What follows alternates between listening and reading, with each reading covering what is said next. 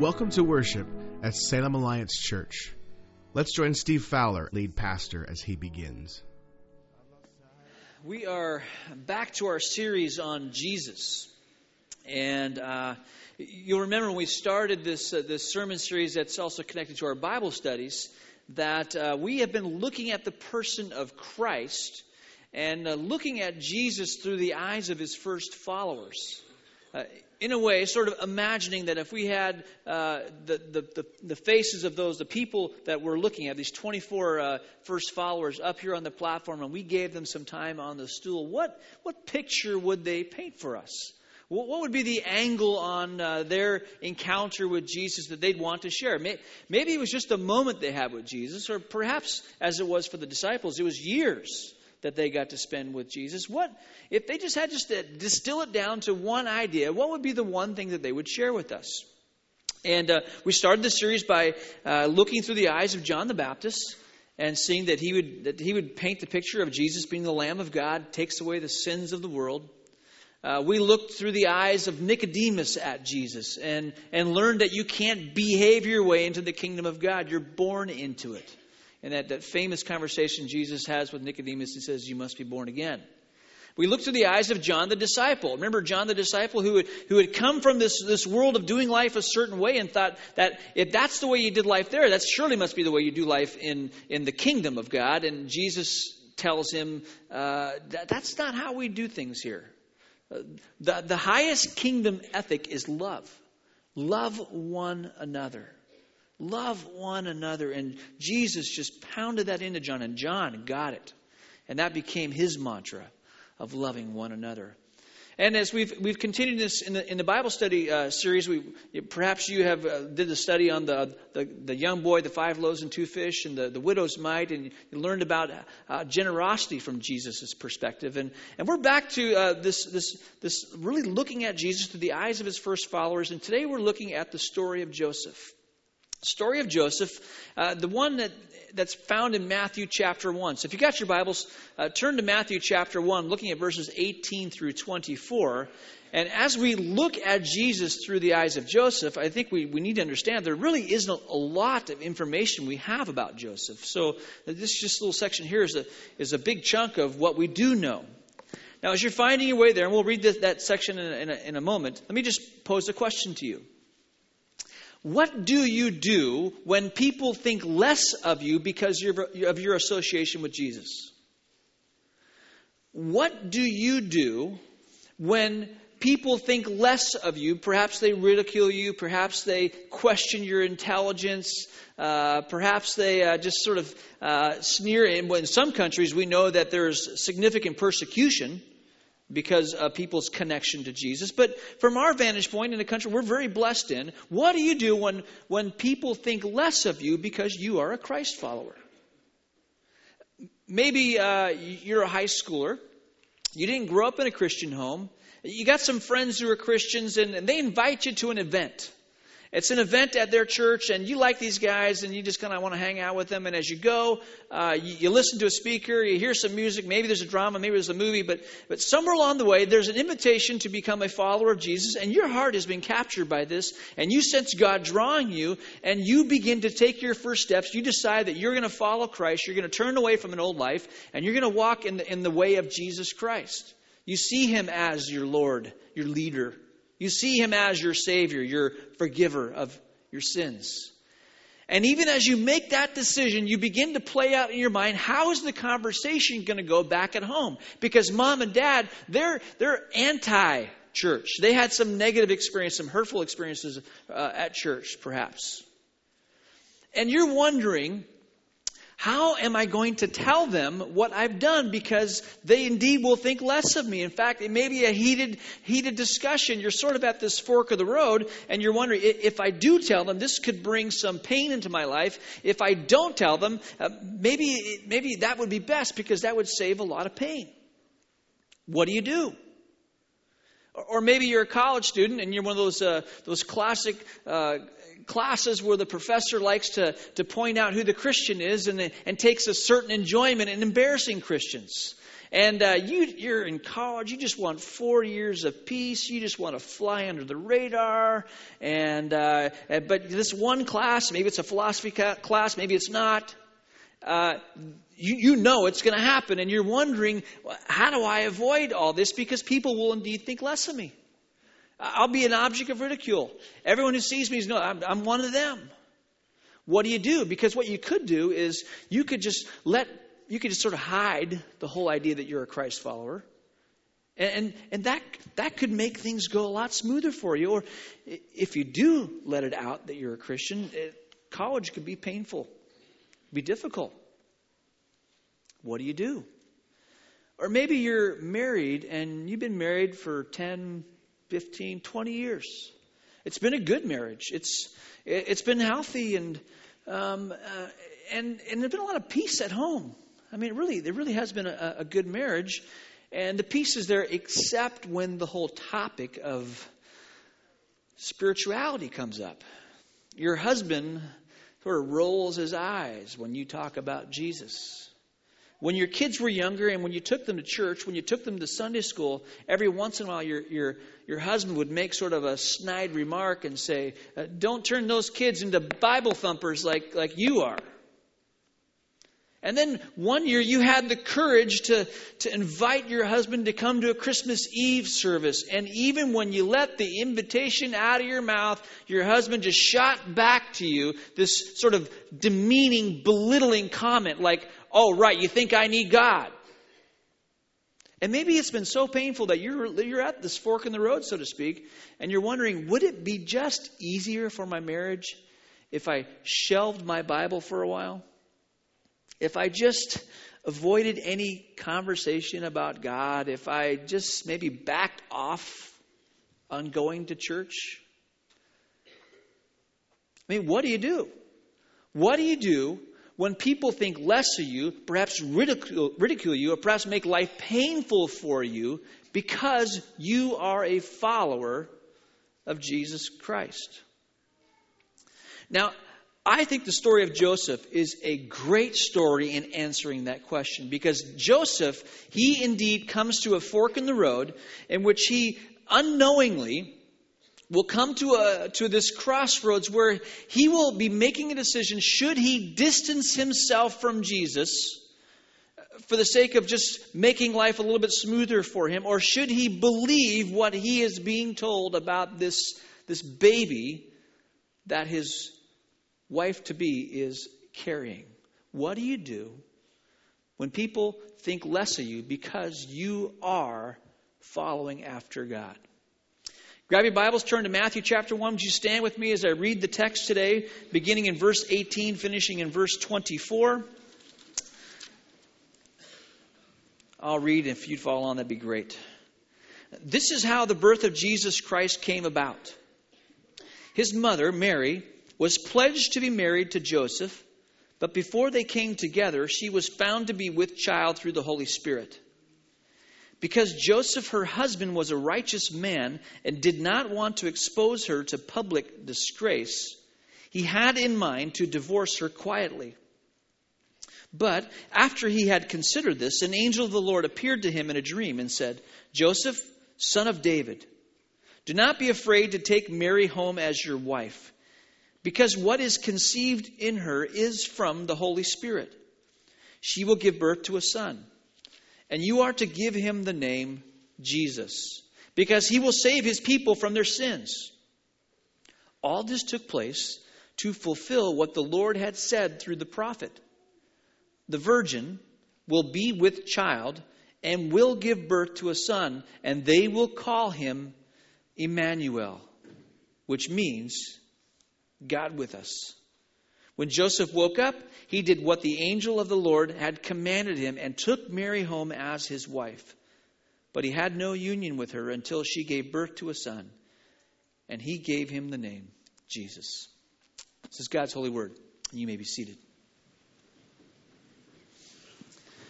Now, just quickly before we dive into this story, let's make some observations about who Joseph is. Again, we don't know tons about this guy, but there are some conclusions that we can come to about who Joseph, the father who adopts this son, Jesus, into his family.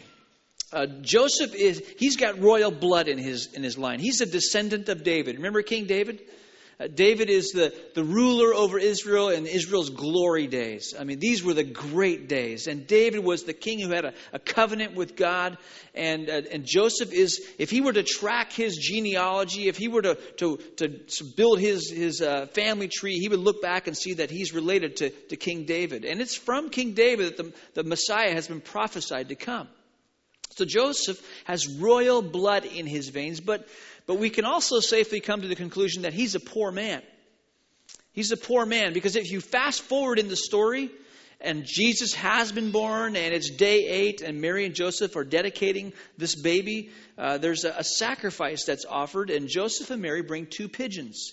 Now that was common in those days after you had a baby. You learn this from Leviticus chapter 12.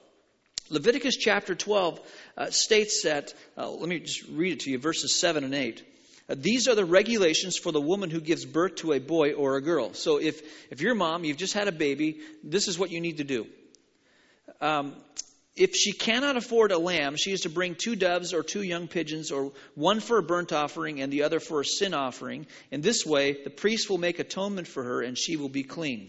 So if you've had a baby and you want to be spiritually clean, what you need to do is bring a sacrifice, you bring a lamb. But if you can't afford a lamb, you bring 2 pigeons or 2 turtle doves. And we know that in the account when Mary and Joseph bring Jesus in and there's this interaction with Anna and Simeon, that they offer 2 pigeons, which tells you they couldn't afford a lamb. They were probably from a lower economic status. Joseph may have had royal blood in his veins, but he was a poor guy. The third thing that we know about Joseph is that he's a carpenter. He's a carpenter, and don't just think a woodworker, because this original in the language here, the original language here in the Greek, this is a guy who works with his hands with wood, with metal, and with stone. Okay, so think contractor. Think a contractor. Think a guy who's a builder. Yes, he worked with wood. Yes, he had carpentry skills, but the skills weren't just limited to working with wood. We know this about him. He's royal blood. He's poor. He's a contractor. The fourth thing that we would know about Joseph is that he has a deep faith in God. Matthew says that he's a righteous man. We see in his decision-making processes, he's considering what would please God. The fifth thing that we know about Joseph is that we never hear him speak. In the Christmas story, we hear from a king named Herod. We hear magi speak. We hear even shepherds talk. We certainly hear from Mary. She responds. She interacts with an angel. In fact, she has a song that she sings. But Joseph, we never hear him speak in first person, which might lead us to conclude that he's sort of a guy who, the next point there is that he's sort of a guy who's in the background. He's back in the background. When my kids had their manger scene that they played with, there was Mary and Joseph and animals and camels and all kinds of stuff. And Joseph he could have been on the roof, or he could have been anywhere in the house. And sometimes when we think about the Christmas story, Joseph is in the background, and I think that's probably how he preferred it. He's a quiet guy, and actually his story sort of fades out in the Gospels. Somewhere after Jesus' 12th birthday and before Jesus' earthly ministry, Joseph disappears. You remember that story when Mary and Joseph, they go to Jerusalem to celebrate the Passover feast?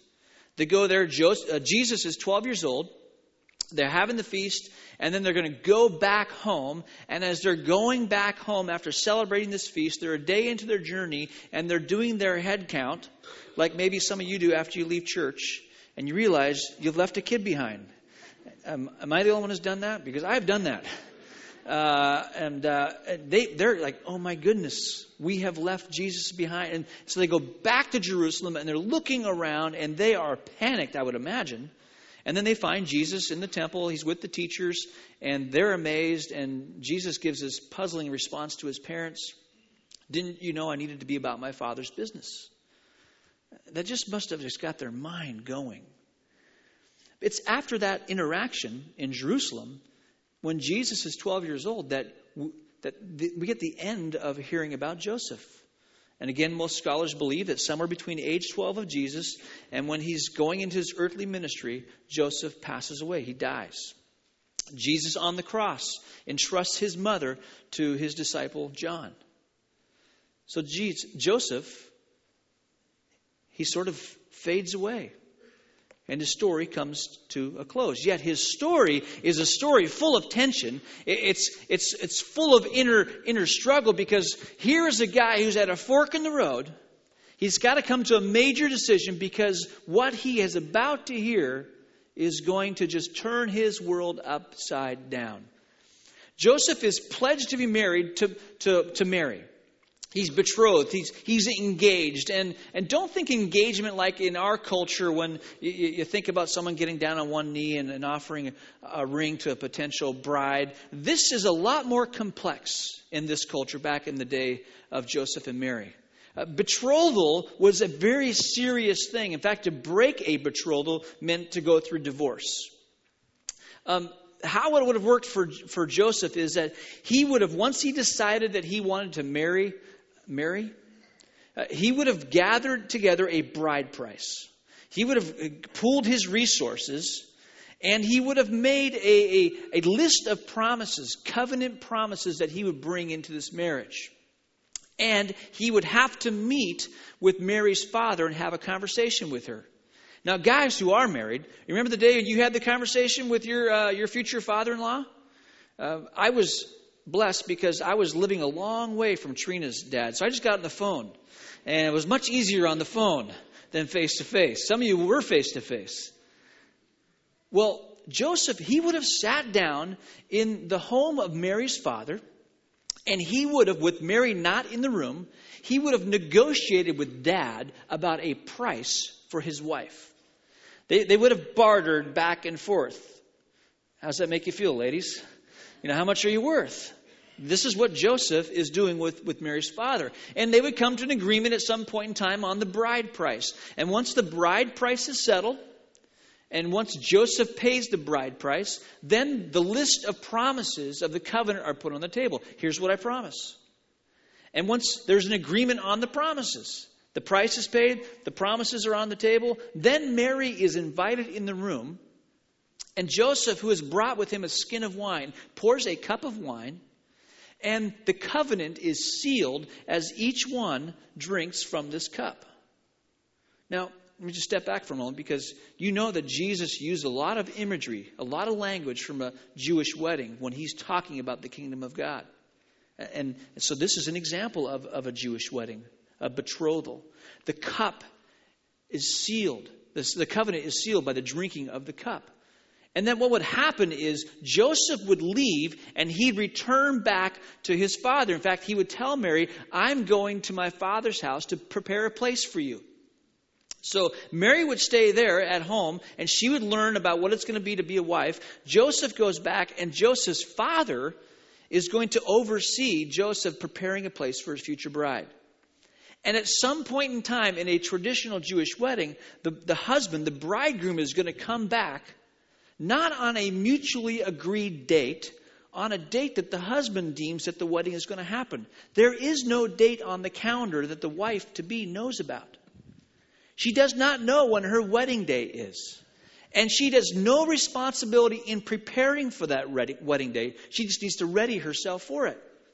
Think about that, ladies. Your husband's in charge of your wedding. Right? You have no idea when it's going to happen. You have no idea what the colors are going to be. Well, what would happen in a traditional Jewish wedding is that the bridegroom returned, and he'd return with a shout. The wife-to-be would have an idea of when the wedding was going to happen, so she just had to prepare herself. The shout would happen, and the bride-to-be with her female attendants would leave the house, and the bridegroom would come with his attendants, and there would be a procession throughout the village, and they'd carry torches, and they'd make their way back to this house that's been prepared, and there would be a feast that would last for about 7 days. It'd be a huge party. It'd be a fabulous feast that would take place. And remember John chapter 2, that the wedding in Cana? It's a long party. That party, they run out of wine, and Jesus, Mary tells him to do something, and he turns the water into wine. This is a long party. This is a festive celebration. This is a time everyone looks forward to. But here's the problem. Joseph and Mary never get the party, as far as we know. There is no recorded wedding date in the Gospels, because all of that came to a screeching halt after the cup of wine is sipped by each person and the covenant is sealed. Joseph leaves and he thinks it's all set until the day, the infamous day, when he gets the text message from Mary. Hey, can we get together? I want to have a conversation. I can't. I love just being with my fiance. I can't wait for this date. And he's sitting down, maybe at the table, and he just can't wait to be with Mary. And she shares the news. I got something important I need to tell you. And this is going to be hard for you to understand, but I'm pregnant. You're pregnant?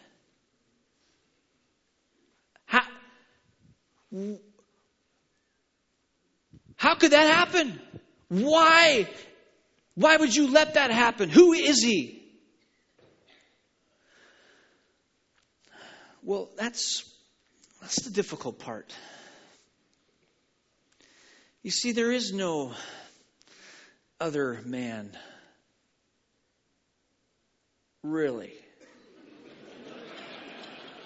Tell me more. I'm interested to hear this one. Well, see, I had this dream, and this angel showed up, and he said that the Holy Spirit was going to overshadow me, and that a baby would be conceived in me, and it was going to be a boy. And he told me to rejoice. And put yourself in Joseph's shoes for a minute.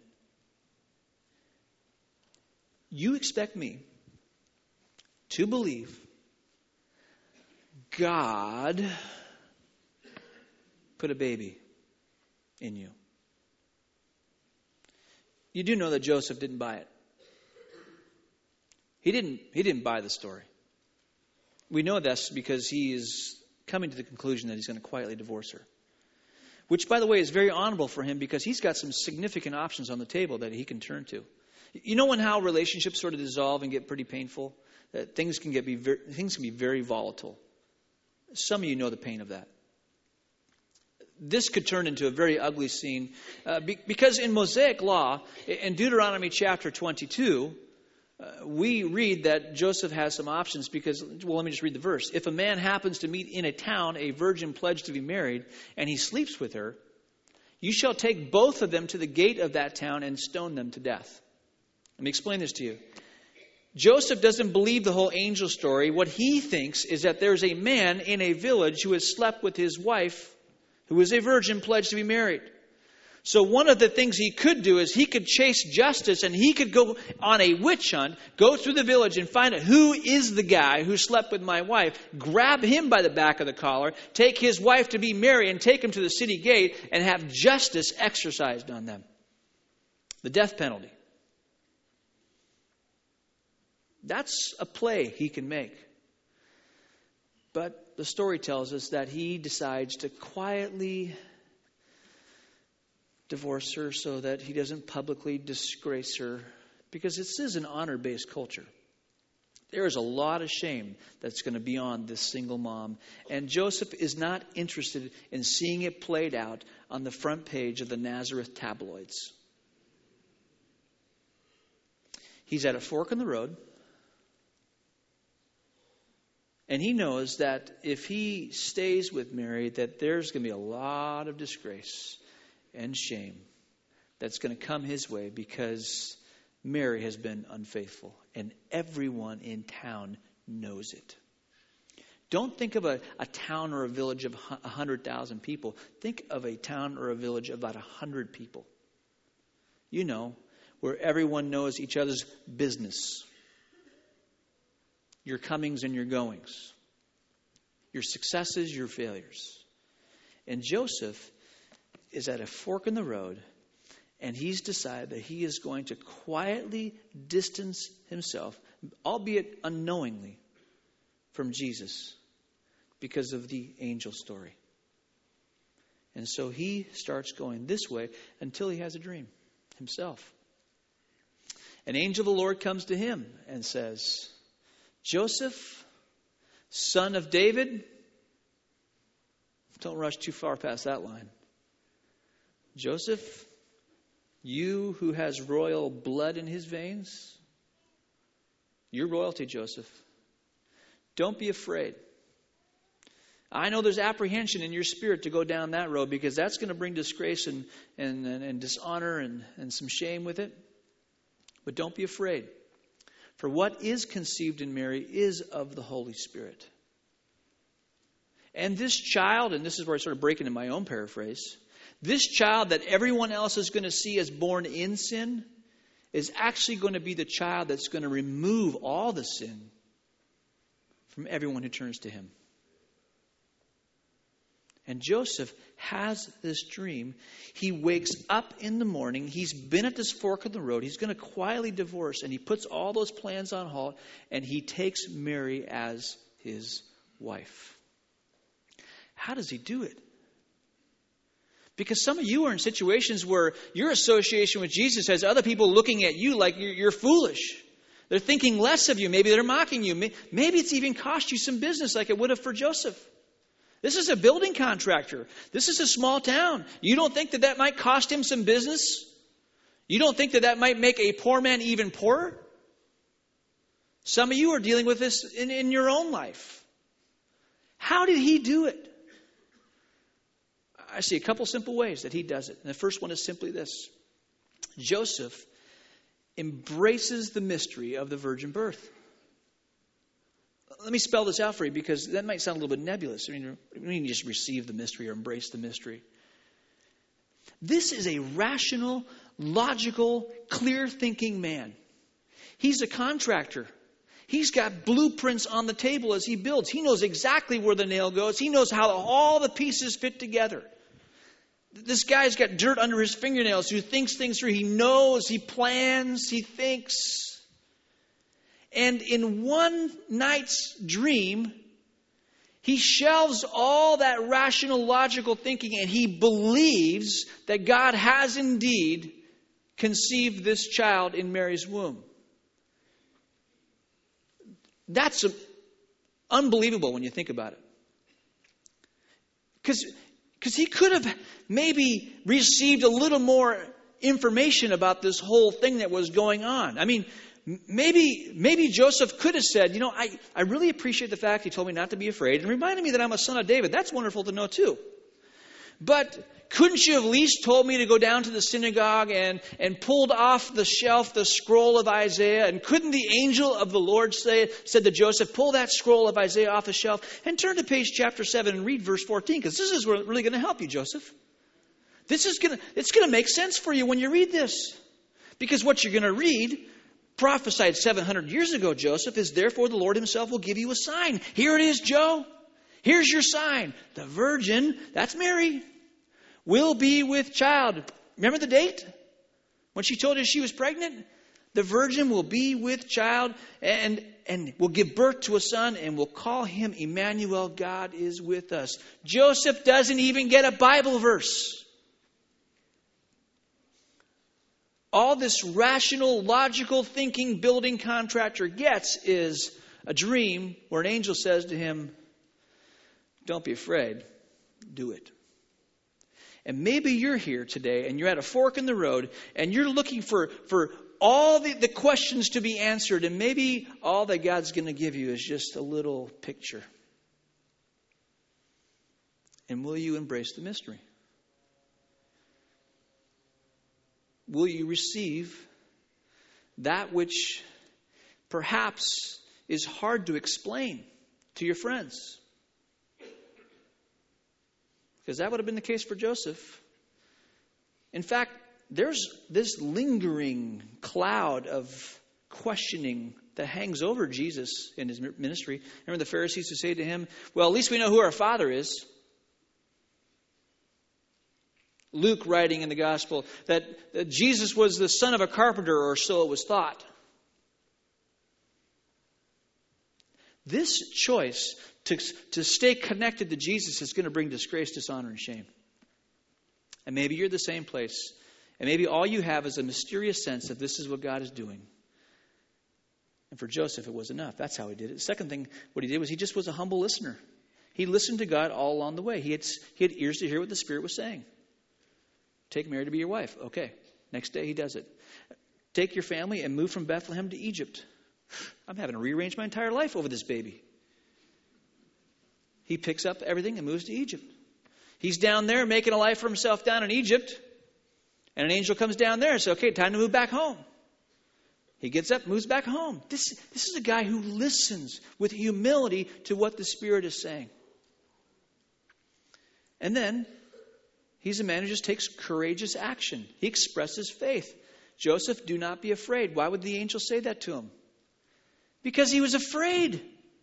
Just like you and I are when we're sitting at that fork in the road and knowing that if we go down that path, it's not going to be convenient. We could go down this path and it'd be so much easier. We think. But think about what Joseph would have missed if he had gone with plan A. Divorce her quietly. Think about what maybe you might miss if you go with plan A. What do you do when people think less of you because you're a Christ follower? I think we do what Joseph did. We receive the mystery, embrace the mystery. We may not have all the answers to our questions. We have some. But we can receive the mystery of the virgin birth or whatever it is that God is doing in us, saying to us as we're humble listeners and taking courageous steps of faith. Now, Joseph is among the 24. We invite him up and say, Joseph, take a seat on the stool. We don't know much about you, Joseph, but we do know that you're an honorable man, responsible, entrusted with the Messiah. What's the picture that you would paint for us, Joseph? What would you tell us about Jesus from your perspective? Because your perspective is so unique. What would Joseph say?